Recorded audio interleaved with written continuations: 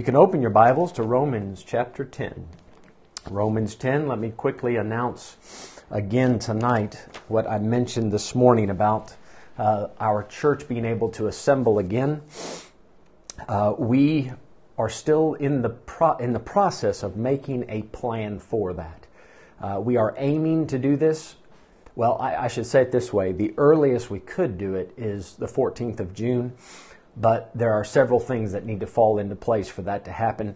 And the first thing we need to do is get an idea of how many people want to come out. So Janae has provided a link on Godly Family, that WhatsApp group, also the student WhatsApp group, and it's on our website, bbcpotch.com. If you haven't submitted that already, please click on that link. And it's just two questions. We just need your name, whoever is submitting this request, and then how many people are coming. So just your name and then the number of people that you plan to bring with you. So you don't need to explain who it would be. We just need that rough estimate of a number. And that will allow us to make further plans. Now, as I mentioned this morning, please feel no pressure.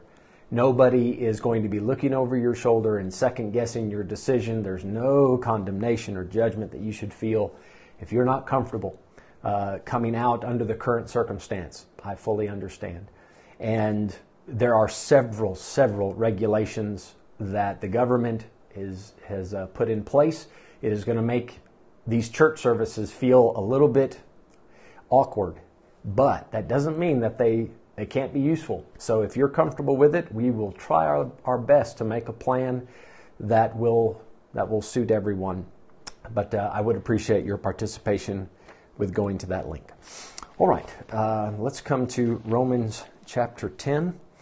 And you should have received the outline on the WhatsApp group. But for those of you that didn't, let me read it to you quickly. Tonight, if we just look at Romans chapter 10, I would say that this chapter focuses in primarily on the righteousness of God. And then there's three aspects to it. Number one, it is received by faith. Verses 1 to 13, received by faith. Number two, I've labeled number two, reaching through preaching. We reach people by preaching to them. Verses 14 and 15, reaching through preaching. And then part 3, the last part, rejected by the rebellious. Rejected by the rebellious, verses 16 to 21. So before we go any further, I want to give a little bit of review of what we've been talking about, because chapters 9, 10, and 11, I believe, work together. But before we go into that, let's bow our heads, pause for a moment, and pray. Father, thank you for this privilege tonight to study the Word of God. And as we sang, Lord, the Bible does stand. It stands every test. Lord, no matter how many generations have come and gone, they've never, Lord, there's just never been a problem. The Scripture cannot be broken. It stands true. And I pray that you please, Lord, let the Word of Christ dwell in us richly tonight. Open our eyes, guide us as we study. Meet with us, Father, please. Please help us. We ask it in Jesus' name. Amen. Amen. All right, also, before I forget, your assignments, your second assignment of the year, they are due by next Sunday, June the 7th, which, by the way, will be our last Bible school class. It'll be next Sunday night.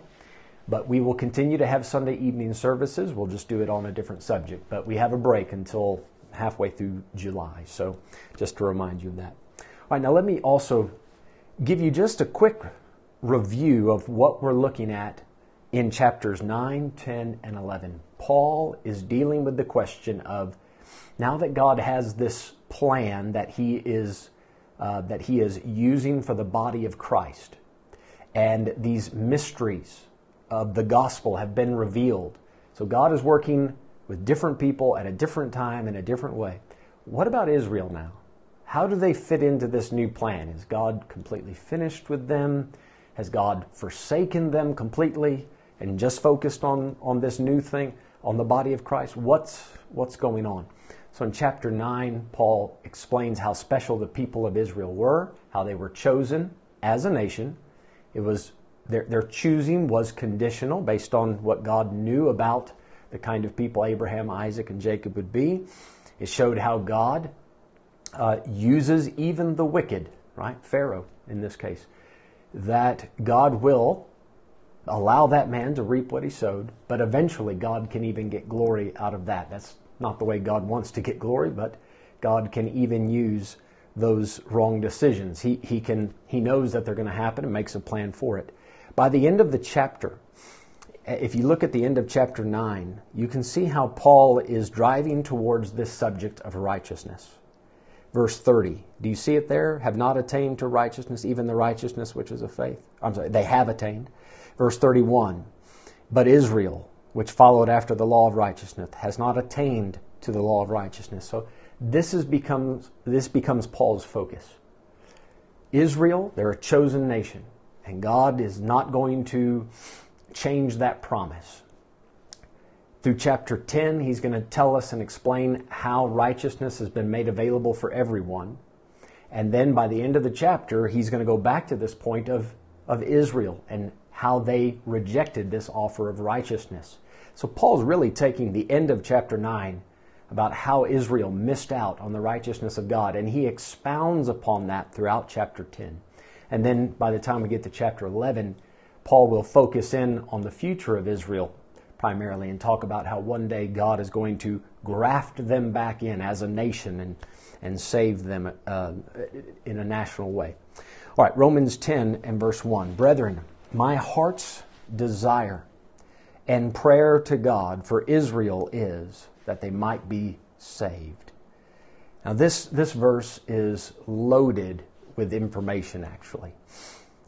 There's a lot of good preaching, I think, that comes from this verse. I'm going to try to limit my comments so that I don't go on too long with it, but there's a lot to it. Let me deal with the more doctrinal aspect behind this verse.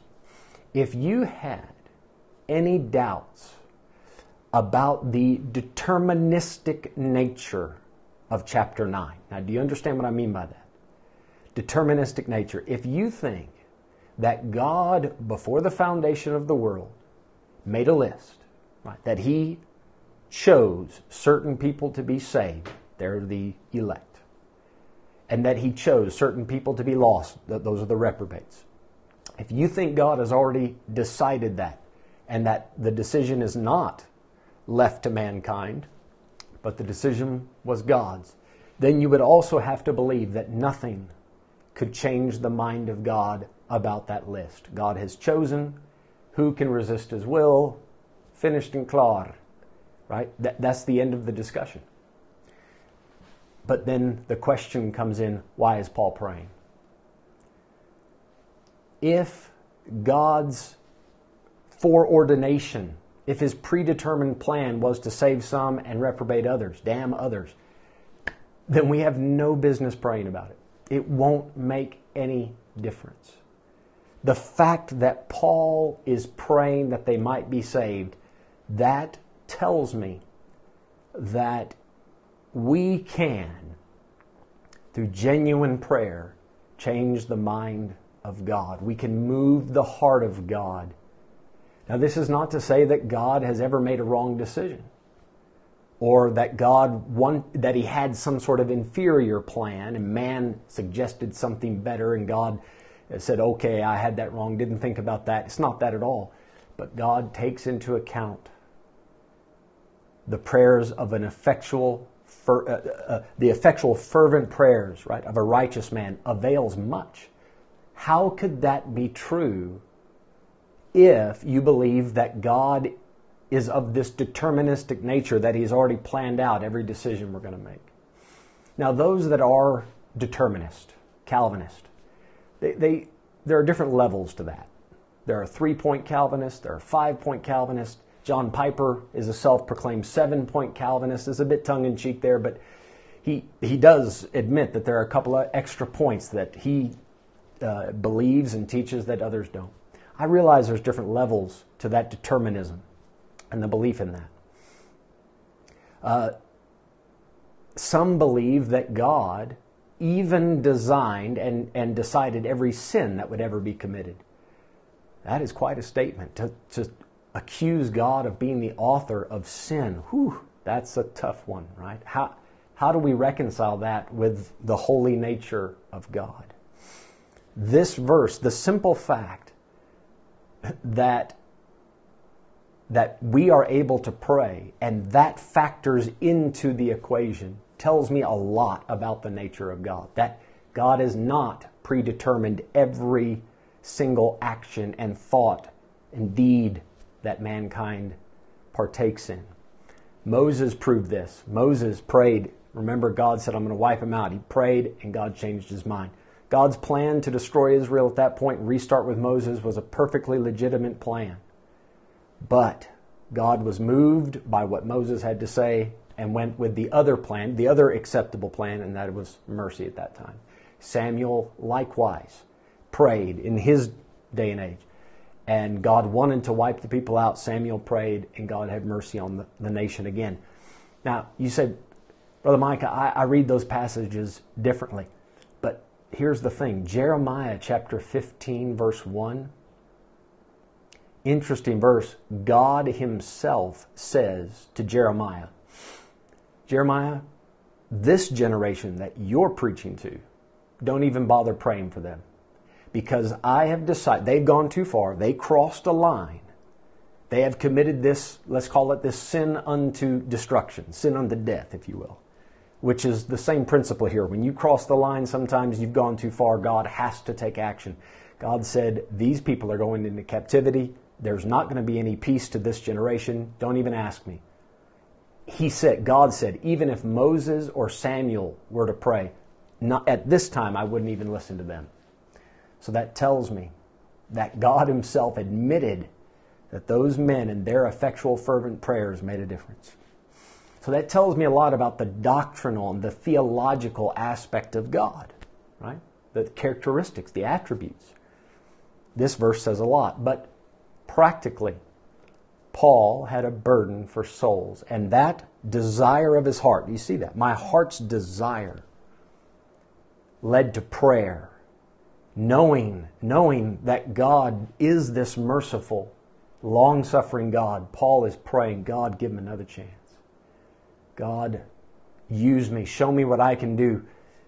Make me a vessel meet for the master's use. And that's why everywhere Paul went, he tried to reach his kinsmen according to the flesh. We know this. He had a great desire. Do you pray for lost souls? Have you ever prayed anyone into the kingdom, as they say? It's a very, very great verse. Lots of thinking that needs to be done. Lots of meditating should be done on that. Now, verse 2, for I bear them record, talking about Israel, that they have a zeal of God, but not according to knowledge. So Paul admits that the nation of Israel is very religious and spiritual. They like to talk about God. They go to the temple. They go through the motions. It's not that God is far from their lips. It's far from their hearts. But not far from their lips, not far from their hands. They bring the sacrifices. They did all of that religious stuff. The problem was this zeal, this passion that they had was for their traditional version of the law as they saw it and how they thought God wanted them to act. They were clinging to that religious form of God rather than submitting to the revealed truth that God had made available through Christ and through the apostles. So they had a zeal, but not according to knowledge. They weren't working with the knowledge that God had made available. Verse 3, this is what we call a salient verse. It's one of those verses that rises to the top when you study through the Bible. And by the way, chapter 10 is filled with salient verses. Verse 3 says, for they being ignorant of God's righteousness. Watch the comparison. And going about to establish their own righteousness, have not submitted themselves unto the righteousness of God. Do you see this simple comparison that Paul makes? The righteousness of God and the righteousness of man. Guys, when you try to win somebody to Christ, this is the issue. This is the issue. If I can put it in much simpler terms, before somebody can get saved, they have to get lost. they have to admit that their own righteousness is not enough. Right? This is what every culture, every people group, this is what they seek to do. They make a plan, they create a standard, this is what a good person is. And then they try to live up to that. They say, I'm doing the best I can to be the person I think I should be, the person that society tells me I should be. And you might be striving for that. You might be making a noble effort, but it's not enough. That is your version of righteousness. But what God demands in order for you to dwell in His presence forever, and what God desires so that He can dwell in you right now, He needs more than just your best effort. The Bible says in Psalm 39 that every man at his best state is altogether vanity. Take that man, clean him up, dress him up, make him as good as a man can make a man. And he's not good enough. If a man could make himself good enough, we wouldn't need Jesus to come and die. Right? That's the issue. Before somebody will come to Christ and say, please save me, he has to come to grips with his own depravity, his own sinfulness. He has to admit that he's fallen. Do you see at the end, watch the end of verse 3, very interesting. They have not, it says, have not submitted themselves unto the righteousness of God. I find that fascinating. Submitted themselves. Notice how Paul put the word themselves in that. It's their responsibility. Every sinner has the responsibility to humble himself. God is not going to do that for you. What God will do, He sends the Holy Spirit to convict, right, the world of sin, righteousness, and judgment. John chapter 16. The Holy Spirit wants to convince you that because of your sin, you are not righteous enough and you will not pass the judgment. Based on that information, see, God teaches every man. God reveals that, shows that to every man. And then every man has the responsibility to submit himself or herself to the righteousness of God, to say, I'm not good enough, but Jesus Christ is. And I accept Him as the substitute, as the Redeemer. He takes my place.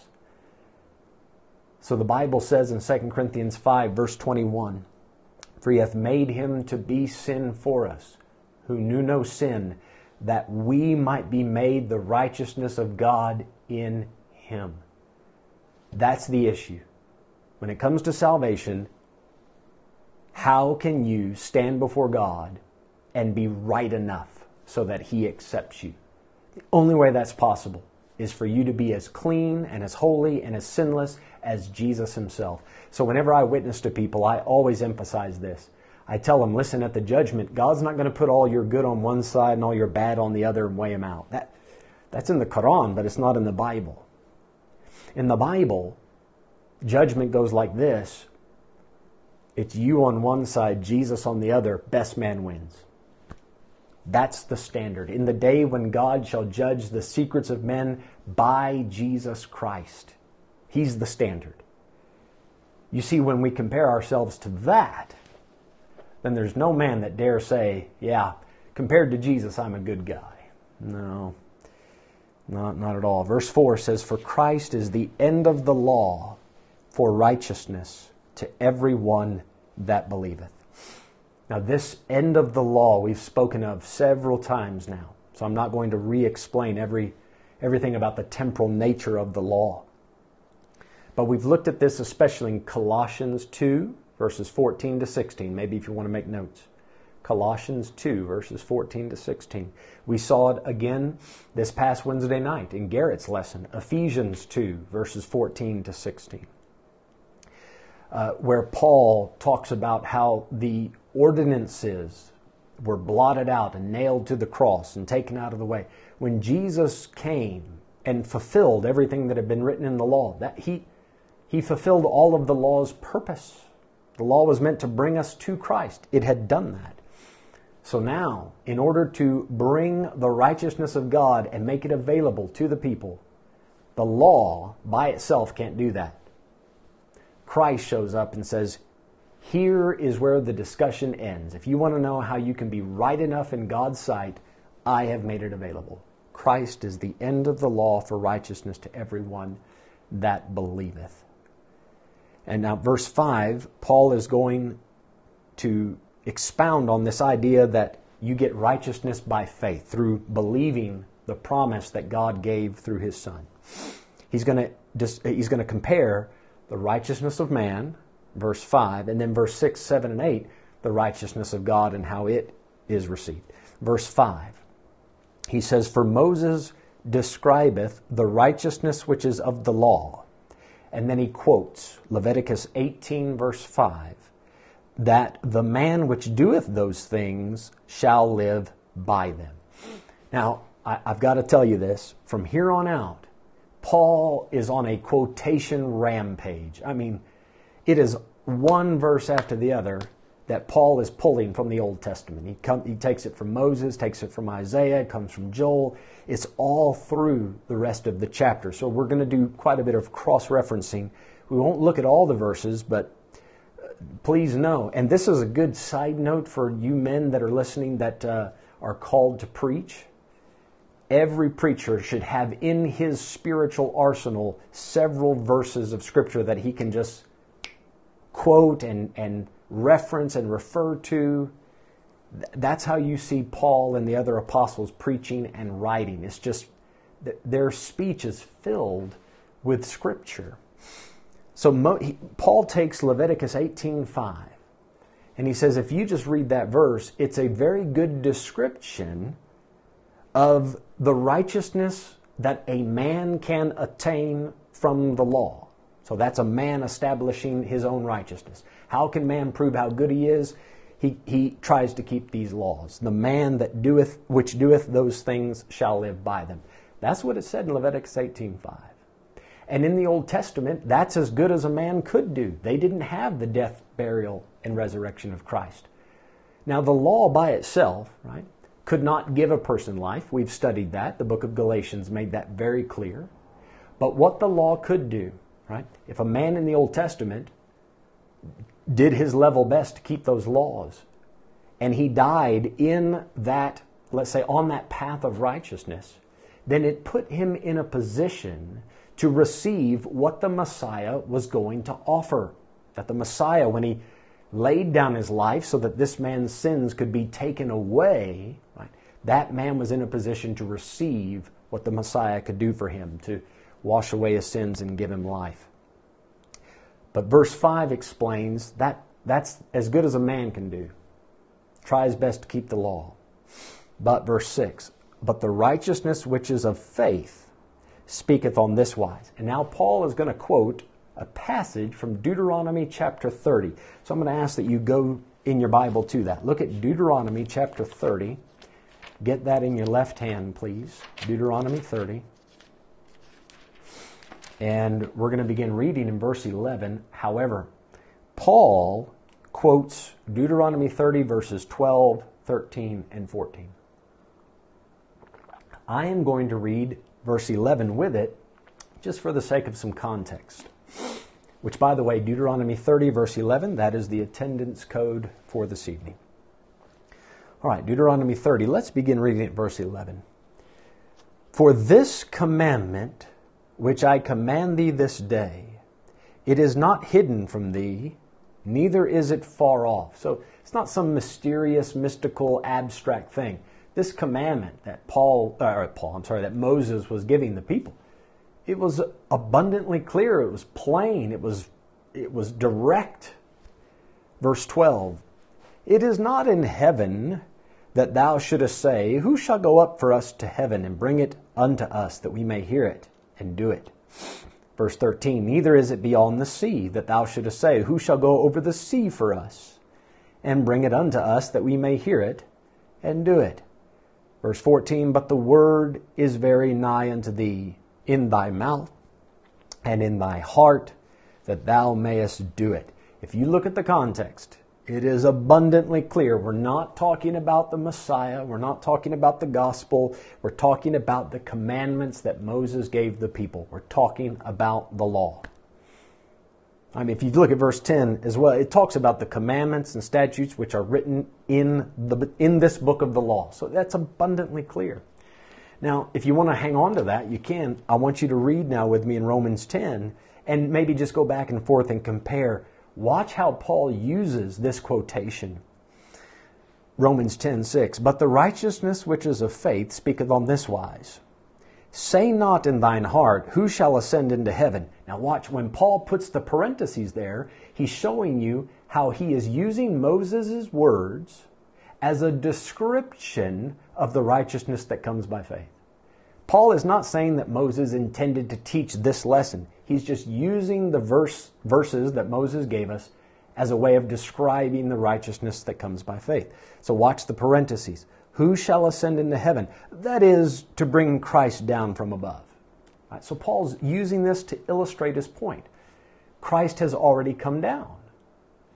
So it's not as if we have to go up there and fetch him. He's already come down. He's made it abundantly clear. He's revealed it to us. Verse 7, or who shall descend into the deep? Now, in Deuteronomy, this is where Moses said, you don't have to go over the sea. Now, another way of referring to the sea is to say the deep. Look how Paul uses it. Who shall descend into the deep? That is, to bring up Christ again from the dead. You see how Paul's almost allegorizing this a little bit, but he's doing it simply to make the point, to describe righteousness that comes by faith. So we don't have to go up in heaven and fetch Christ. He's come down and made it available. We don't have to go down into the grave or into the underworld to bring Christ back. He rose again. The Spirit of God brought him back. And he appeared to many after his resurrection. So that was made abundantly clear. It's been plainly revealed. Verse 8, but what saith it? The word is nigh thee. It's near thee, even in thy mouth and in thy heart. And then Paul's conclusion, that is the word of faith which we preach. So what Moses said, when Moses said it, applied to the law and it applied to the people of Israel. Paul is making the point that what Moses said, just that small little snippet of it, it applies very nicely and fits nicely the description for receiving righteousness by faith. The word of faith which we preach. It is something that has been evidently revealed. It's obvious. It's open. Nothing's hidden or mysterious about it. It's now been revealed. And then verse 9, another salient verse, that if thou shalt confess with thy mouth the Lord Jesus, and shalt believe in thine heart that God hath raised him from the dead, thou shalt be saved. That is the word of faith. Right? When we're talking about the word of faith, we're talking about what should you believe? List it out. What do I have to know? What do I have to believe in order to be saved? And Paul says you have to believe and confess the Lord Jesus. And in some versions of the Bible, some other translations, it says you have to confess Jesus is the Lord. It's two ways of saying one thing, basically. When you confess the Lord Jesus, you're saying not just confessing Jesus, right? Any atheistic historian would say that there was a man named Jesus. So to confess Jesus isn't enough, but to confess him as the Lord, what you're saying is that everything Jesus said about himself is true. All of the claims of divinity, of offering salvation, and him being the only way, you are claiming and believing that it's true. Thou shalt confess with thy mouth the Lord Jesus, and believe in thine heart that God hath raised him from the dead. Now, why is that important? Why does Paul focus in on that? If you believe that God raised Jesus from the dead, then that means you believe Jesus was sinless. If you believe that Jesus was sinless, then you need an explanation. Why did a sinless man die? The wages of sin is death. But Jesus was sinless. That's why God was able to raise him from the dead. But then the big question is, why would a sinless man die to begin with? He obviously was not dying for his own sin. It's the only logical outcome. So by believing in your heart that God hath raised him from the dead, to believe in the resurrection, if you understand it properly, you are You have an understanding that Jesus died sacrificially, that He died on the behalf of someone else, on the behalf of you personally as a sinner. Now notice in verse 8, Paul mentions two parts of a man, his mouth and his heart. Now remember, he's using Moses' words from Deuteronomy 30. And that's why in verses 9 and 10, Paul will refer to the heart and the mouth again. He refers to both parts. And these two parts are linked, right? The heart and the mouth. Biblically speaking, they are linked. Jesus taught us this. We studied it a couple weeks back. Matthew 12, verse 34. Out of the abundance of the heart, the mouth speaketh. So if you believe in your heart that God raised Him from the dead, then you do believe Jesus is the Lord. Not a Lord, the Lord. And when the heart believes it, the confession is going to be made. So verse 10, for with the heart man believeth unto righteousness, and with the mouth confession is made unto salvation. The moment you believe on the Lord Jesus Christ, you're saved. But then if that belief is in the heart, you can't help but have it come out of your mouth as well. Now some people, when I was a new Christian, man, they made a big fuss over this and said, if you pray and ask God to save you, then that prayer is a good work, and you are trusting that good work to save you. So therefore, you should never pray and ask God to save you. You should just believe silently in your heart. And then they would turn to verses like this and really explain their way around what it says. I think all of you know verse 13 by heart. Whosoever shall call upon the name of the Lord shall be saved. It really caused people a lot of trouble for a while to understand what was going on. Remember, he started with the template of Moses' words. And now he's using this connection of heart and mouth. Guys, we don't believe that repeating a sinner's prayer saves you. Yes, it is in the heart. It is what you truly, genuinely believe in the heart. And I believe the moment that you submit yourself in your heart, that very moment, that Augenblick, Jesus comes in and the process of salvation takes place in a man's heart. Probably before he even gets it out of his mouth that he believes all that, right? But the point still stands that if a man believes in his heart, then something is going to happen with the mouth. Confession will be made. Take your Bible, come to 2 Corinthians chapter 4. Let me show you this verse. This is a great verse for this. 2 Corinthians 4, verse 13. Say, Brother Mike, do I have to pray a sinner's prayer? Do I have to say a certain thing in order to be properly saved? No. I know lots of people, when they want to get saved, I have heard so many guys, hundreds of people, I've heard them pray, and their prayers are confusing. They don't know what to say. They've never talked to God properly. They just know that they want to be free of their sin. They're tired of their old life. They want to be a new creature in Christ. And when they're crying out to God, it just sounds like a mess. And they don't even know how to explain what they're experiencing. They struggle to find the right words for it. So I don't think there's any recited prayer that you need to go through in order to be properly saved. You need to genuinely understand and believe the gospel from your heart. But if you genuinely believe it, then you're not going to be ashamed to confess it. You will fess up to the fact that you're saved. Look at 2 Corinthians 4, verse 13. Paul says, we having the same spirit of faith, an attitude of faith, according as it is written, I believed, and therefore have I spoken. We also believe, and therefore speak. So there's going to be this obvious connection. If you believe it, then you're going to say something about it. Come back to Romans 10, verse 11. For the scripture saith, and he's quoting Isaiah chapter 28, verse 16. Whosoever believeth on him shall not be ashamed. So that tells us when Paul is speaking about confessing, he admits that this is the step after believing. Right? If you believe, then you're not going to be ashamed of it.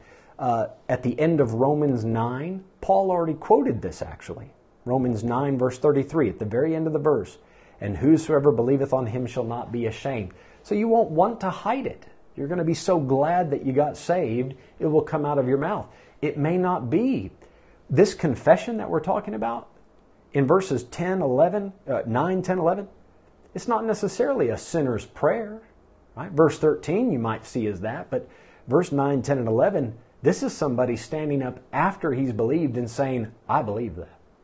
And I'm so glad I believe that. They're not going to be embarrassed about it. This reminds me to say, whenever we talk about evidence of salvation, it is true that when a man gets saved, there should be a change in his life. There are obviously going to be a change in his attitude. There should be a change in how he acts, how he talks. All of that should change.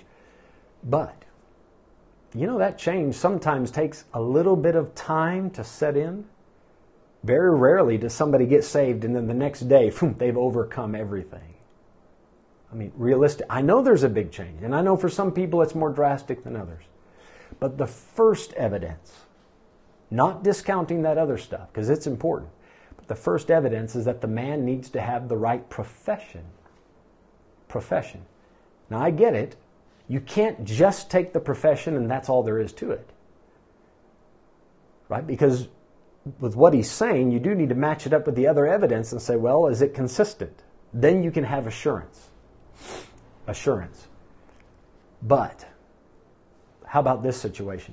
Somebody lives a clean life, tries to do right, helps people, gives to charity, feeds the poor, takes their own coat off, gives it to somebody who's cold. I mean, this genuinely good guy as far as good guys go. And then you ask him, sir, why are you doing this? And he says, well, I'm an atheist. And I think that when I die, I'm just going to die, and that's all there is to it. But I think the best way to live my life is to be helping people. It makes me happy to help people. So that's why I'm going out of my way to live in a way that I think would be acceptable to society. And that's why he does all these good things. See, if you just looked at the fruit, you'd say, man, that guy might be saved. But then when you listen to the profession, you say, okay, no, that guy can't be saved. Right? He is establishing his own righteousness. But that's it. Now, I'm just creating a hypothetical case. My point is, you have to have a confession of faith. There has to be a profession that you have received the Lord Jesus. So we can't discount this. We have to weigh this in whenever we're considering, is this person saved or not? Now, verse 12. For there is no difference between the Jew and the Greek. Remember, Paul's focus in these chapters is primarily Israel. But when it comes to this, God has evened the playing field. The righteousness of God has been revealed from faith to faith. To every people group, regardless of their background, they have the same offer. The same Lord over all is rich unto all that call upon Him. What an outstanding verse. The same Lord, He's rich unto all that call upon Him. So in the Old Testament, God worked differently. But when it came to Jews and Gentiles, Greek, when it says Greek, that's the Hellenized. Those are, let's say, uptown Gentiles, if you want to think of it that way. But it's just a fancy way of referring to Gentile culture back then.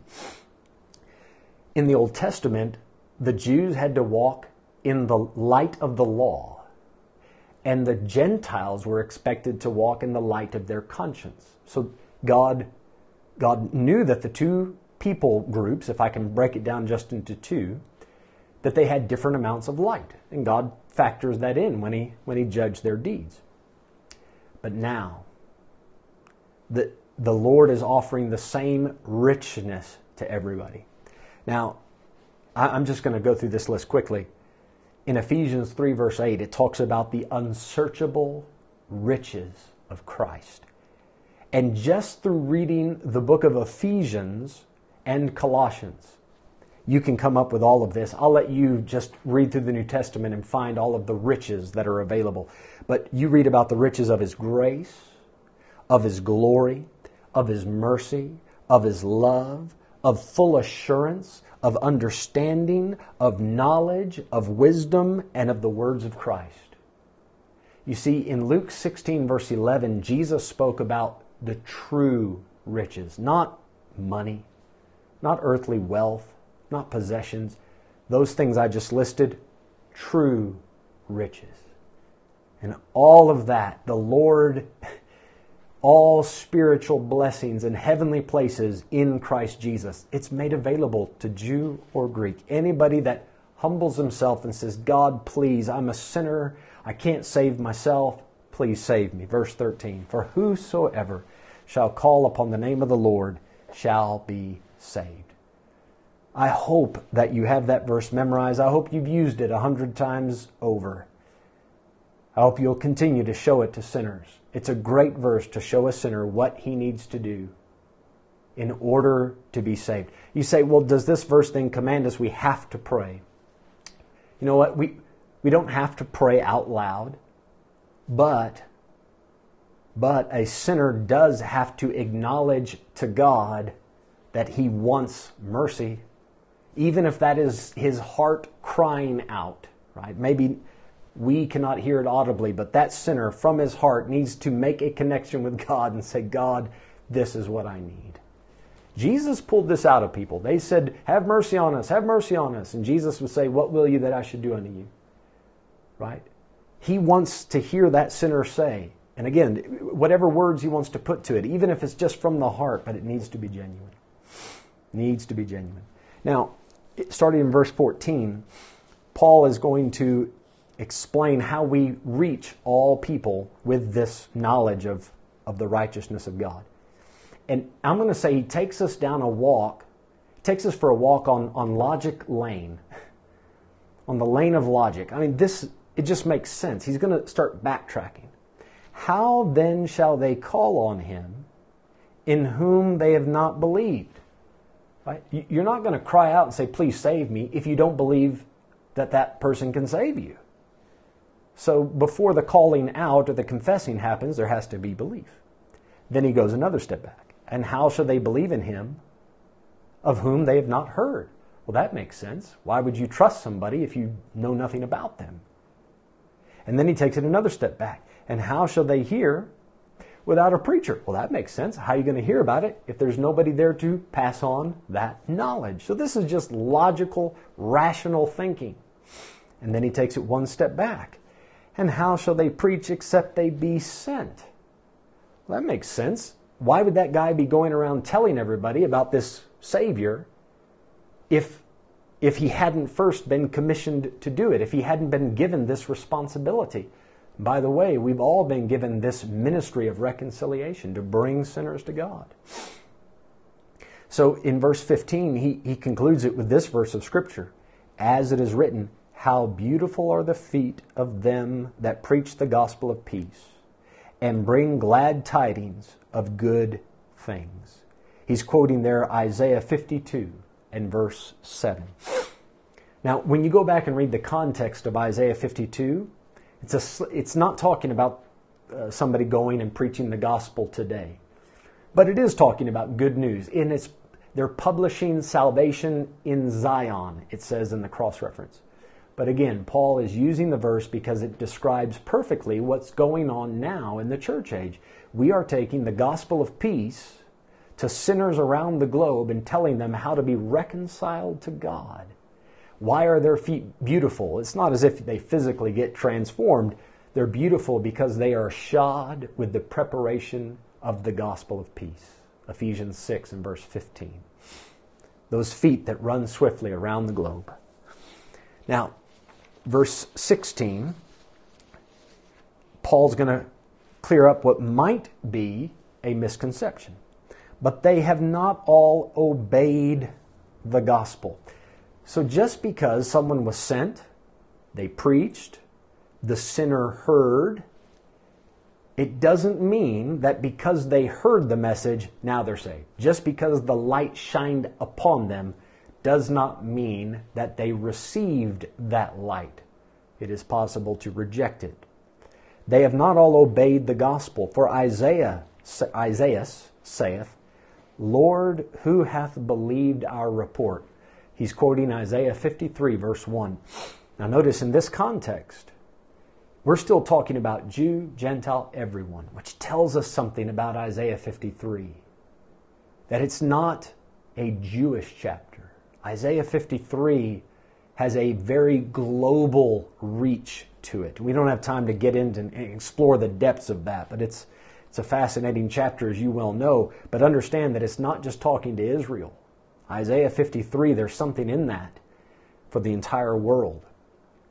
They've not all obeyed the gospel. What does it mean to obey the gospel? What does the gospel demand of us? There are certain denominations of Christianity that use this verse to say, you see, it's not enough to simply put faith in Jesus. You have to also be baptized. You have to do good works. You have to change. You have to clean. And they add a long list and say you have to do all of these things to obey the gospel. And then you'll be saved. But this verse makes it clear to obey the gospel means you believe the report. Do you see how Paul links that?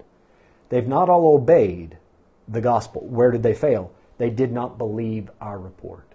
Who hath believed our report? So to obey the gospel, it demands faith. That's what it demands. Now that faith will and should result in a change and in good works and all of that. But the point is clear. Just because you heard it doesn't mean you're saved. You have to also believe it. You have to accept that message. Verse 17, Paul is going to summarize what he gave us in verses 14 and 15. So then faith cometh by hearing, and hearing by the word of God. It's a very nice short way of saying everything that he just explained. What's the process of getting this faith, this knowledge of God's righteousness and how it can be received? What's the process? In order to have faith, you got to hear it. And in order for it to be heard, God had to reveal that word. Right? So it's just taking us through that process again. Now, let me clear something up here. Because the word faith, it's a shame, but it can be tricky. Only because of our misunderstandings of it. When we talk about faith, some people, it's a semantical issue. Some people mean it like this: faith is the ability to believe. Now, I think the word can be used like that. Do you have faith? Are you able to believe this? Even in the Bible, I think it's used that way sometimes. But the word faith also means what you believe. Now, do you understand the difference? When we talk about you need faith in order to believe, it's not as if you need faith in order to be saved. We're not saying that you are incapable of believing and therefore God has to come down, flip a switch in you, regenerate you, give you the ability to believe, that is, to give you faith, and then you can believe. That is not a biblical teaching. Garrett touched on this in Ephesians chapter 2. When we talk about God giving someone the gift of faith, or when faith coming by hearing, that is, God shows a sinner, this is what you should believe. It's not that God is giving him the ability to believe. Every human being has that ability. That's what it means to have a soul, at least in part. The fact that you have a human soul means that you are able to willingly choose things. That is a function of the soul, which, by the way, Jesus said, what shall it profit a man if he shall gain the whole world and lose his own soul? How do you lose your soul? How do you lose yourself? That's what it says in Luke. How do you lose yourself? When you are cast into the lake of fire, that soul is no longer able to choose. There's nothing else to choose from. Final choice. They rejected Christ, or they rejected the truth, whatever it was that they needed to believe, right? Depending on when they lived. They rejected it. So I don't want to go too far talking about this idea of faith, but the ability to believe, we all have that. That's part of being human. God has given the human race permission to choose. But now what to believe? That faith comes by hearing, and that hearing comes by the Word of God. God has to tell us what to believe. then when we accept what God has told us, we believe the report, we have the right relationship with God. Now, verse 18. But I say, have they not heard? Now, they, humanity, talking about Jew and Greek, everybody. Have they not heard? Has God not made the knowledge about himself? Has he not made this accessible to the human race? Yes, verily, verse 18. Their sound went into all the earth, and their words unto the ends of the world. Paul is quoting from Psalm chapter 19. Psalm 19. I'm going to turn there quickly. You can as well if you'd like to. Psalm 19 verse 4 is where he's quoting. And in this passage, you're familiar with it, right? Verse 1, the heavens declare the glory of God, and the firmament showeth his handiwork. That's not a Jewish thing. Every culture, every people group has access to creation. Day unto day uttereth speech, and night unto night showeth knowledge. There is no speech nor language where their voice is not heard. Creation preaches a message. Verse 4, their line is gone out through all the earth, and their words to the ends of the world. In them hath he set a tabernacle for the sun, which is as a bridegroom coming out of his chamber, and rejoiceth as a strong man to run a race. His going forth is from the end of the heaven, and his circuit unto the ends of it. And there is nothing hid from the heat thereof. The heat of the sun, the light of the sun, it touches everyone. The point and the reason Paul quotes that is to say the light of the knowledge of God. The idea that there is a God. His eternal power and Godhead. Remember Romans 1 verse 20?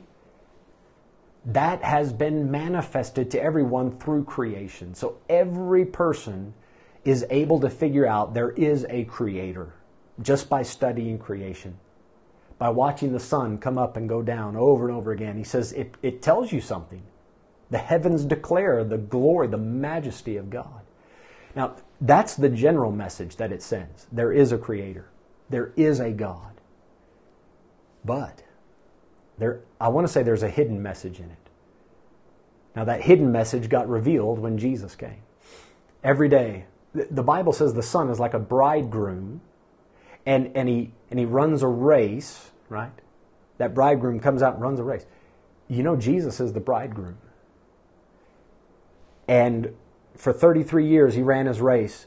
And at the apex, at the height of Jesus' time on earth, when he's 30 years old, he gets baptized and he starts doing miracles and he reveals the glory of God and he shines bright. But then at the age of 33, he's starting to go down, and they nailed him to a cross and the blood began to run and they whipped him, and he was a bloody mess.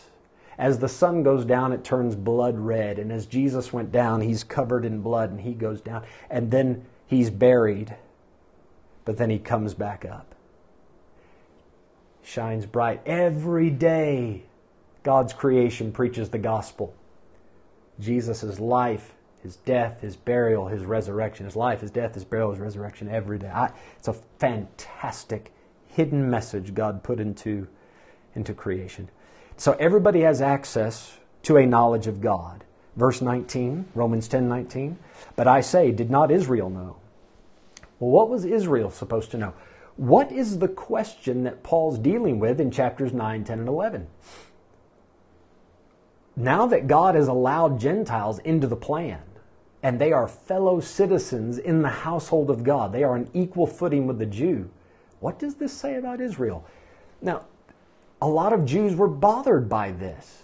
A lot of Jews, that's why they persecuted Paul. You remember, that's why on a few occasions they wanted to kill Jesus, because Jesus would say, there are Gentiles that will come into the kingdom while some of you Jews will be kicked out. That shouldn't have been surprising. Israel should have known that God wanted to bring the Gentiles also into the kingdom. There are verses throughout the Old Testament that showed this. So what was going on? The situation in the early days of the church with Israel being rejected by God as a nation and turning to the Gentiles, that shouldn't have surprised anyone, right? Israel should have known that God wants to bring the Gentiles in, and Israel should have also known that if they continue to reject God's legitimate offer of truth and righteousness, that he is going to punish them. So Israel should have known. They should have been clued in on this. It shouldn't have caught any of them by surprise. So he gives a couple verses to back this up. First, Moses saith. Now he's going to quote from Deuteronomy 32, verse 21. I will provoke you to jealousy by them that are no people, and by a foolish nation I will anger you. Now, when Moses is saying this, right, this is Deuteronomy 32, so we're talking 1450 BC. There are Gentile nations that would later conquer the people of Israel, the Babylonians, Media, Persia. They weren't even legitimate kingdoms at that time. But God would allow these Gentiles to come in, invade Israel, conquer Israel, and rule over them in their own land. And in so doing, provoke them. It would provoke the Jews. It would poke at them and get their attention and say, listen, don't you see that God is punishing you for how you've been acting? Now, the provoking went a step further when you get to the New Testament. Now, it's not that he's allowed the Gentiles to conquer the Jews and rule over them in a kingdom. Now, God has elevated the Gentiles and put them on equal footing, calling them also his beloved and calling them a chosen people, right? They're chosen in Christ. That is provoking Israel in an even greater way to say, how could God accept them just like he does us? Jesus pointed this out.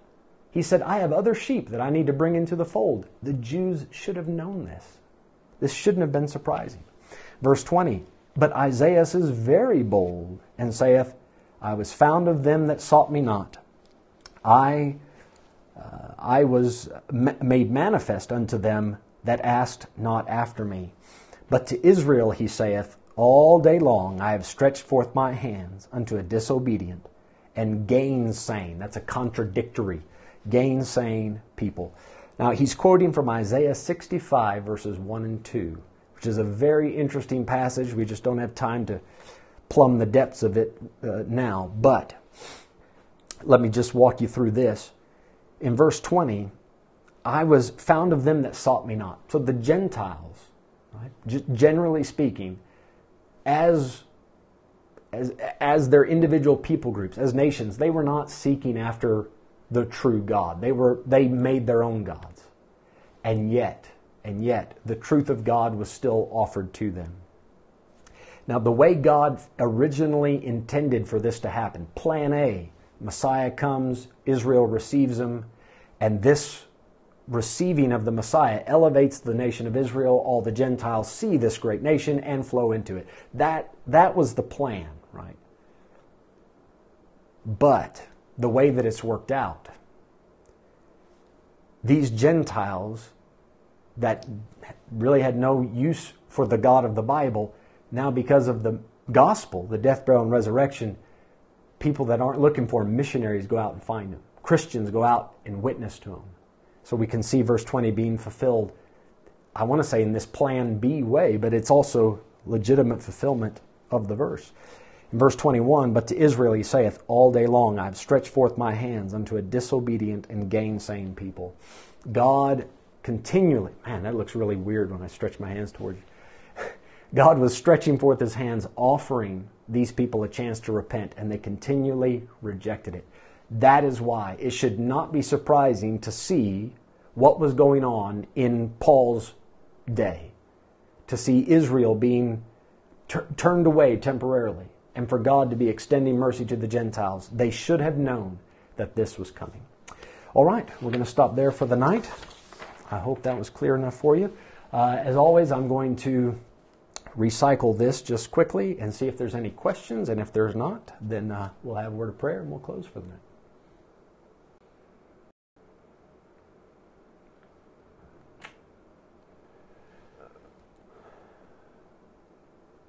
All right, I don't see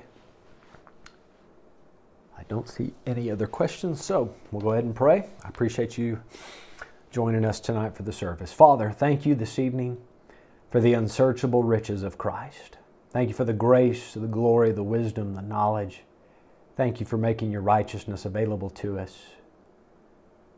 Lord, the reason that we believed the report is not because of any goodness in ourselves, but it was because the offer was so good. It's because you're so good to do that for us. God, I pray for the people around us.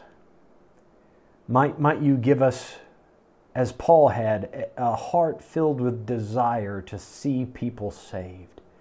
Help us to pray for our fellow countrymen, for our neighbors, for these fellow Pachonians.